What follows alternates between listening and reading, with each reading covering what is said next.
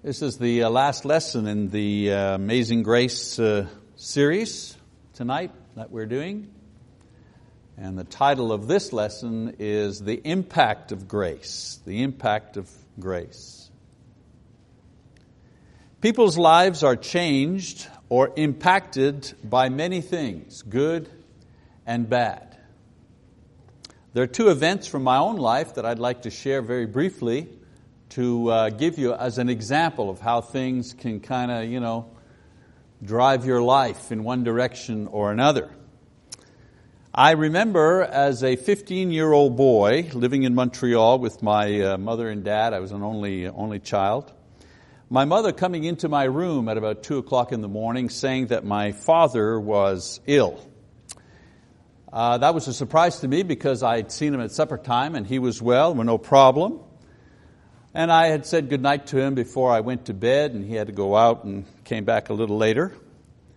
And now a few hours later, he lay dying in his room, victim of a heart attack at 53, and he just died. Right there while I was watching, he died. That event at 15 impacted my life in many, many ways. And it changed its direction. Even at 15, I had a certain direction where I thought I was going, but once my dad died, boy, it changed everything for my mother and for myself. Not wanting to just, cite an unhappy event that can change the direction of your life, there was also a happy event. 15 years later, now I'm 30 years old, I remember sending this girl that I knew a postcard. We had been friends, and I hadn't seen her for a couple of years because she had moved to France, living in Paris, working in Paris, and I remained in Canada, and I had been traveling around for a couple of years. And so one Christmas, I decided to send her a postcard to her address, the old address that I had in Paris. Now, what I didn't know is that during the few years that I hadn't seen or heard from her, this girl had left Paris and moved back to Montreal. Well, that little postcard, it went from Canada to France, and when it got there, the building janitor where this girl used to live in Paris got a hold of that postcard and forwarded it back to Montreal where the girl had moved to. You see, on the day that the postcard arrived, my postcard, the janitor had also received a Christmas card from that girl with her forwarding address. So you got a Christmas card from her with the forwarding address, and he got a postcard for her from me. So he just took the postcard, readdressed it, and sent it back to Montreal. Well, when that girl received the postcard forwarded from France, she looked me up, and about a year later, that girl, Lise, and I were married. And we still have that little postcard in our scrapbook. That small act of sending a greeting, a little postcard to this girl I once knew, eventually had a tremendous, and I might say, a wonderful impact on my life. Now, I tell these stories from my own life to underscore the idea that there are certain events or people that have a lasting effect on our lives. Not every event, of course, not every person, but some events and some people come into our lives and change our lives forever. Well, in my final lesson tonight on this series, I'd like to build on this idea and explain to you how one's life is changed or impacted by the grace of God. When the grace of God enters your life, it has a certain impact. It changes it in many ways. And I'd like to share that with you. Now, the Bible is filled with all kinds of information and stories about God and His chosen people, the Jews, the coming of Jesus and the establishment of the church by the apostles. But what the Bible is about is God's effort to impart His grace to every person through Jesus Christ. That's what the Bible, that's what the story is about. Yes, there are descriptions of the creation, lessons about faith, teachings from Christ and His apostles. However, when you bring all of this information together, what the Bible ultimately gives us is this incredible story of God's love for man and how that love or that grace changes or impacts a person's life for good. Obviously, I don't have the time or the ability to detail every change brought on by God's grace in a person's life, but I can give you three main ones that represent in one way or another most of the others. Okay, so three ways that the impact of God's grace changes our life. Number one, grace makes us eager to obey. Grace makes us eager to obey. The fleshly man, the worldly person, celebrates and applauds disobedience and rebellion. I mean, just look at our heroes. They're the guys and the gals that break the rules, that bend the rules, or they make their own rules to get what they want. They take justice into their own hands and so on and so forth, and we applaud them. Those are our heroes, aren't they? But when a person comes into contact with the grace of God, they are the ones who are broken. They are the ones who are humbled. Jesus describes the feeling in Matthew chapter 5 verse 6 when He says, "Blessed are those who hunger and thirst for righteousness, for they will be satisfied." It's a hunger, it's a thirst, it's a constant desire to know what is right and the desire to do what is right. John nails the experience when he says in 1 John 3 verse 6, "No one who abides in Him sins. No one who sins has seen Him or knows Him."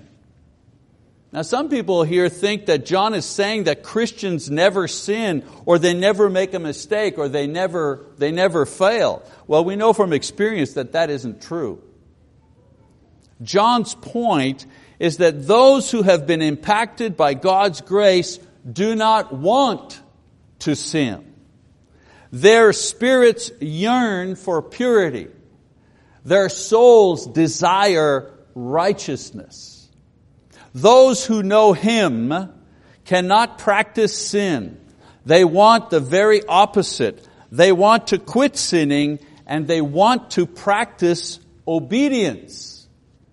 I mean, I ask you a question. Isn't your flesh sometimes, when you think about it, just tired of sin? Don't you wish sometimes, boy, I wish I could just unload the sinful flesh of mine and just, get through a single day with it, where every thought is pure, where every intention is righteous and good, where every action can be applauded by God. Could I just have 24 hours of perfection, please? Don't you ever get to that point? I'll tell you something, no law, no meditation practice, no exercise, no philosophy or book can make you want to obey.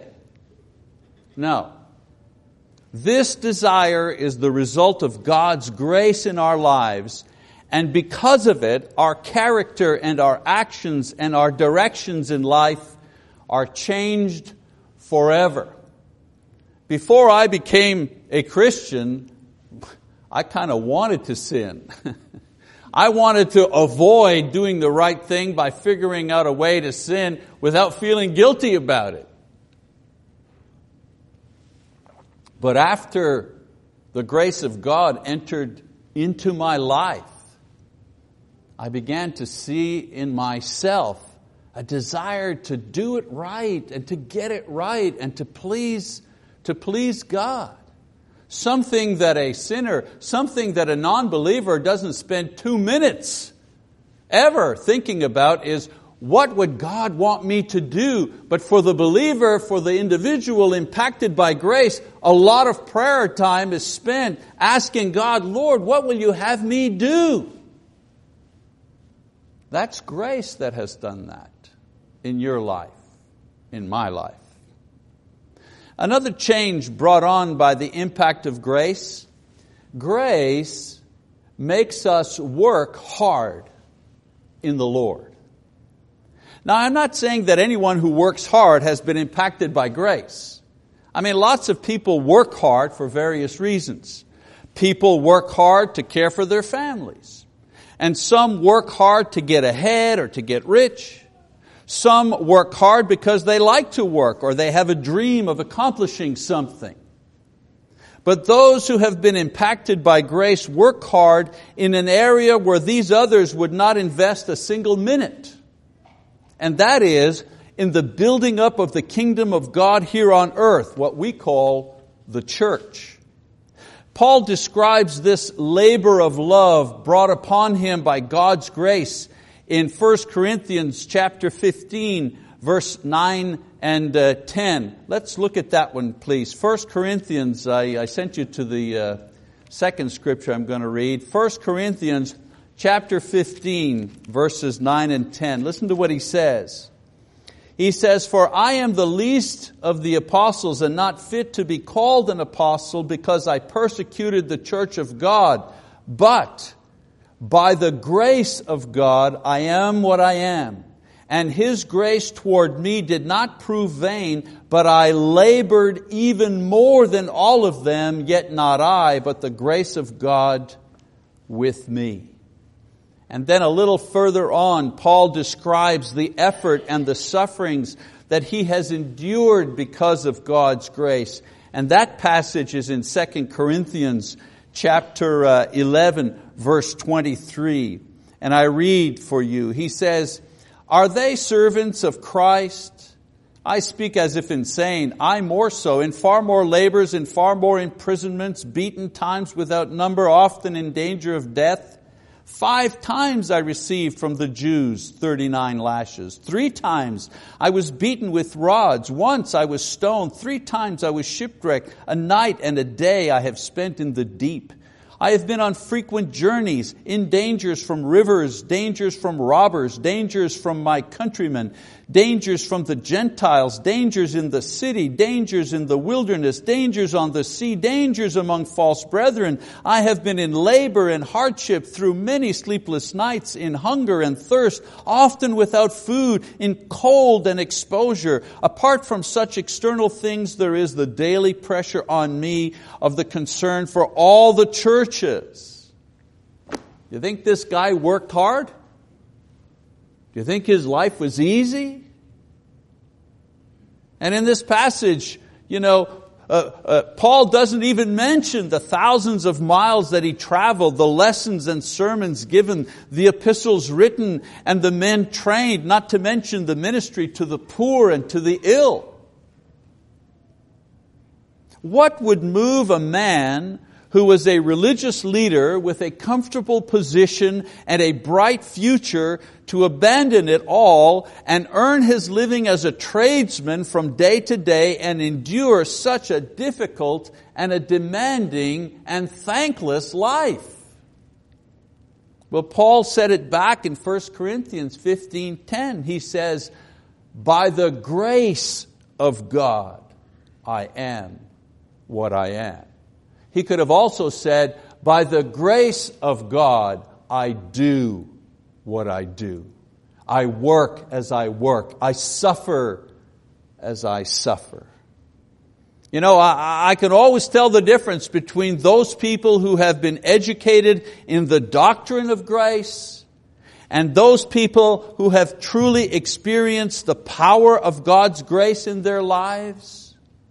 Those who've been indoctrinated, they know the church traditions and they can spout the lingo, but there's no fire in the belly.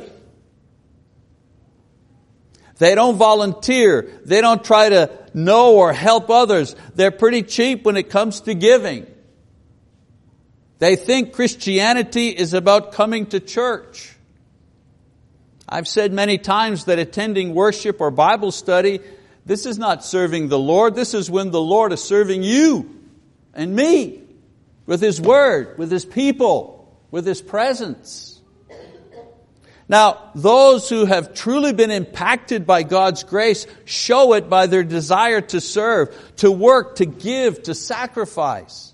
They may not say much, but their work and their contribution says it all to the world and to the church, and especially to the Lord. Jesus said that those who are forgiven little love little, and those who are forgiven much love much. Luke 7, verse 47. Perhaps that's what separates the men from the boys when it comes to hard work in the name of the Lord. Perhaps it's just that people who are less motivated are that way because they don't realize what kind of sorry sinners they really are. And they figure that they don't owe God a whole lot. I wasn't so bad. I never killed anybody, And those who bear the heat of the day and the sweat of the heavy spiritual lifting in the church, maybe they just know themselves a little bit better. Maybe it's a question of personal honesty. Maybe it's a question of self-awareness. All I know is that those who are painfully aware of their true condition before God are usually the most productive. And those who are spiritually nearsighted don't usually operate on a whole lot of spiritual horsepower. Didn't Paul the Apostle say, I am the chief of sinners? Do you think there's a relationship there between his awareness of his sinfulness and his desire to serve God?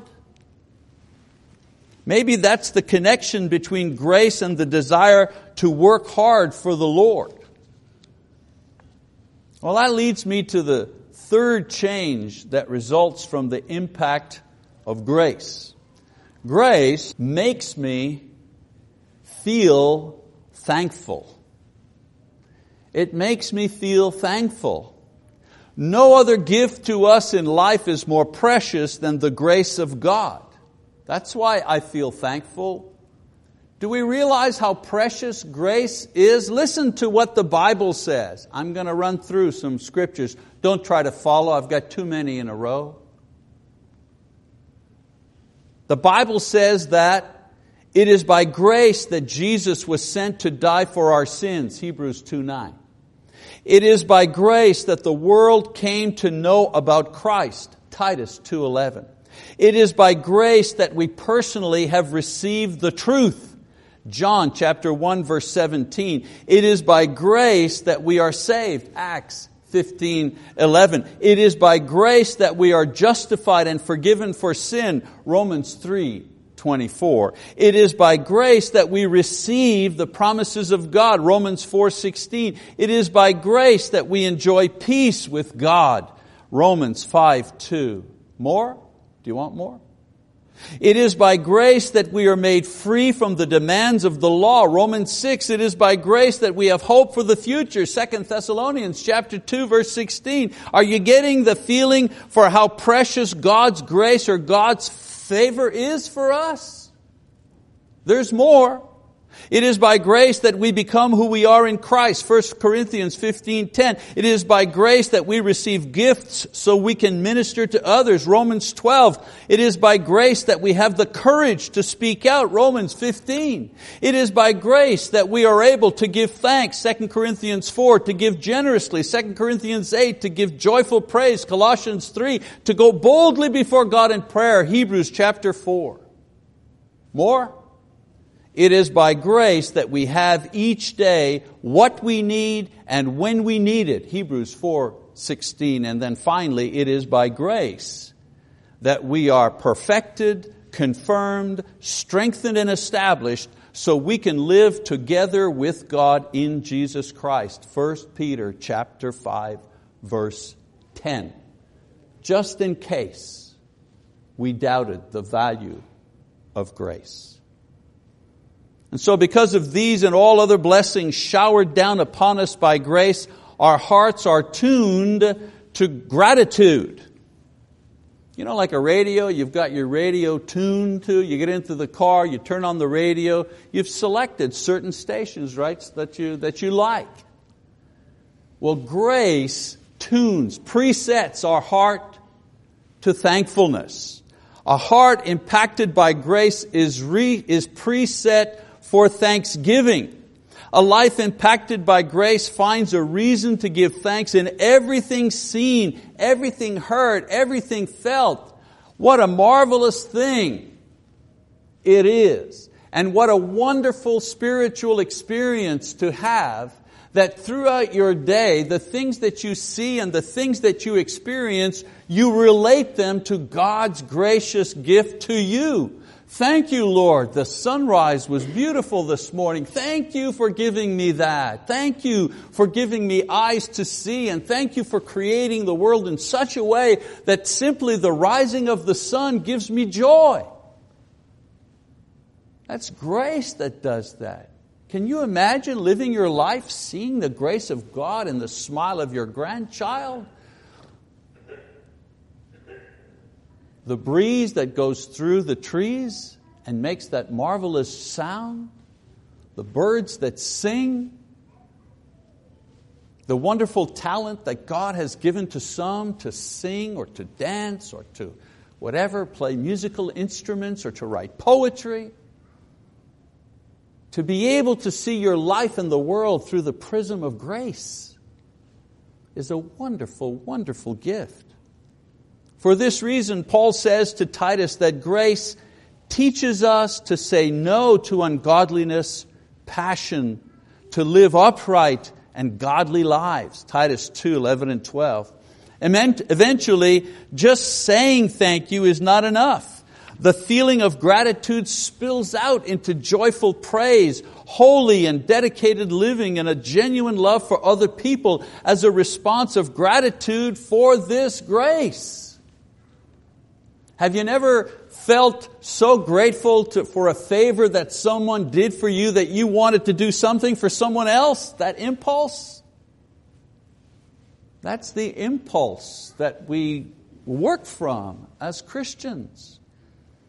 In speaking of God's grace in terms of the kingdom, the Hebrew writer summarizes it best when he says, "Therefore, since we receive a kingdom which cannot be shaken, let us show gratitude, by which we may offer to God an acceptable service and reverence and awe." Hebrews chapter 12, verse 28. The single most recognizable characteristic in the lives of those who have been impacted by the grace of God is a thankful and appreciative heart. When I hear people sometimes that don't see the good in anything, that all they see is things that they can criticize or be crabby about and unhappy about. I mean, I get it. If you're in the world, if you don't know the Lord, I get it. But if you're a member of the Lord's body, if you've been impacted by grace, that your entire day and outlook is negative, something's wrong there. There's some sort of disconnect going on. Whether times are good or bad, these brethren are always sensitive to and grateful for God's grace in Christ Jesus. All right, so let's kind of bring this discussion home, shall we? Ask yourselves, has the grace of God had an impact on my life? Let me help you answer that question. Grace has impacted your life if doing what the Lord wants you to do is continually growing in importance in your life. In other words, you may not be perfect, but you'd like to be. You'd like to be. And getting rid of sin is a joyful event, not a sad, nostalgic one. In other words, when in the various ways that the Spirit works in our hearts, whether it's through the Word of God, through the spoken word, through an admonition, so on and so forth, when a sin that you are doing is pointed out in some way, you are happy to get rid of it because it means you're now going to draw that much closer to God, rather than be angry and upset and fretful that you have to give up some worldly habit or some sinful practice. And grace has impacted your life if more of your time and resources have been devoted to the Lord this year than last year. Sure, we get sick, we get busy, but in all honesty, is the time and effort and money that you're investing in the Lord and His church, is that growing or is that shrinking? Paul's life and ministry wasn't meant to be a monument or a one-time thing. It was meant to be an example for us to follow. He said to imitate Him as He imitated Christ. Jesus did what He did because He wanted to give us grace. Paul did what he did because he received grace. The question is, what do we have to show for the grace that has come into our lives through Christ? And the grace that Paul the Apostle received is exactly the same grace that you and I have received through Jesus Christ. And then finally, grace has impacted your life. If much of your prayer life and much of the motivation for what you do is based on gratitude and not fear or guilt. The virtue of being grateful is the first one to be cultivated in order to be pleasing to God. Oh, we can be weak in many areas. We can be struggling with bad habits and sinful actions. But if we can begin to be grateful for God's kindness and grace, all of these other things can be conquered. If you can't say thank you, you can't overcome sin. If you don't know how to say thank you, then you don't know how to overcome sin. In Romans chapter 1 verse 21, Paul says that an ungrateful heart is the first sin that sends man headlong into the darkness of every other sin. Grace has made a difference. If thankfulness is on your lips and in your heart each day of your life, regardless of the circumstances of your life. Now, if you can't relate to what I'm saying this evening, if grace has not impacted your life, it may mean one of two things. One, well, perhaps you have not let the grace of God into your heart. You've not allowed God's grace into your life. You've not allowed the blood of Jesus Christ to wash away your sins in the waters of baptism. You've not allowed the Holy Spirit to come and dwell in your soul. That's how the grace comes in. It could be something as simple to understand as not having obeyed the gospel. You might be a believer, but are you an obedient believer? Maybe the obedience part is missing. Maybe you have not confessed Christ. Perhaps you have not been buried in the waters of baptism. That's how the grace comes in, brothers and sisters. And maybe it's not a question that you haven't let the grace come in. Maybe you've let the grace go out. You've resisted Christ's grace and His Spirit by being unfaithful or living outside of His commands or refused to feed on His Word. I can tell you with confidence that God is anxious to fill you with His grace if you will let Him. For the first time through repentance and baptism, or for a refill, if you wish, as you're restored to faithfulness. Won't you think about that as we close out our series on grace? Won't you think about, do I have to let the grace in because I've never obeyed Christ? Or do I have to ask God to come back because I've abandoned Him in one way or another? We have an opportunity to respond directly to His invitation of grace. As we stand and as we sing this song, please consider the things that we've spoke of this evening.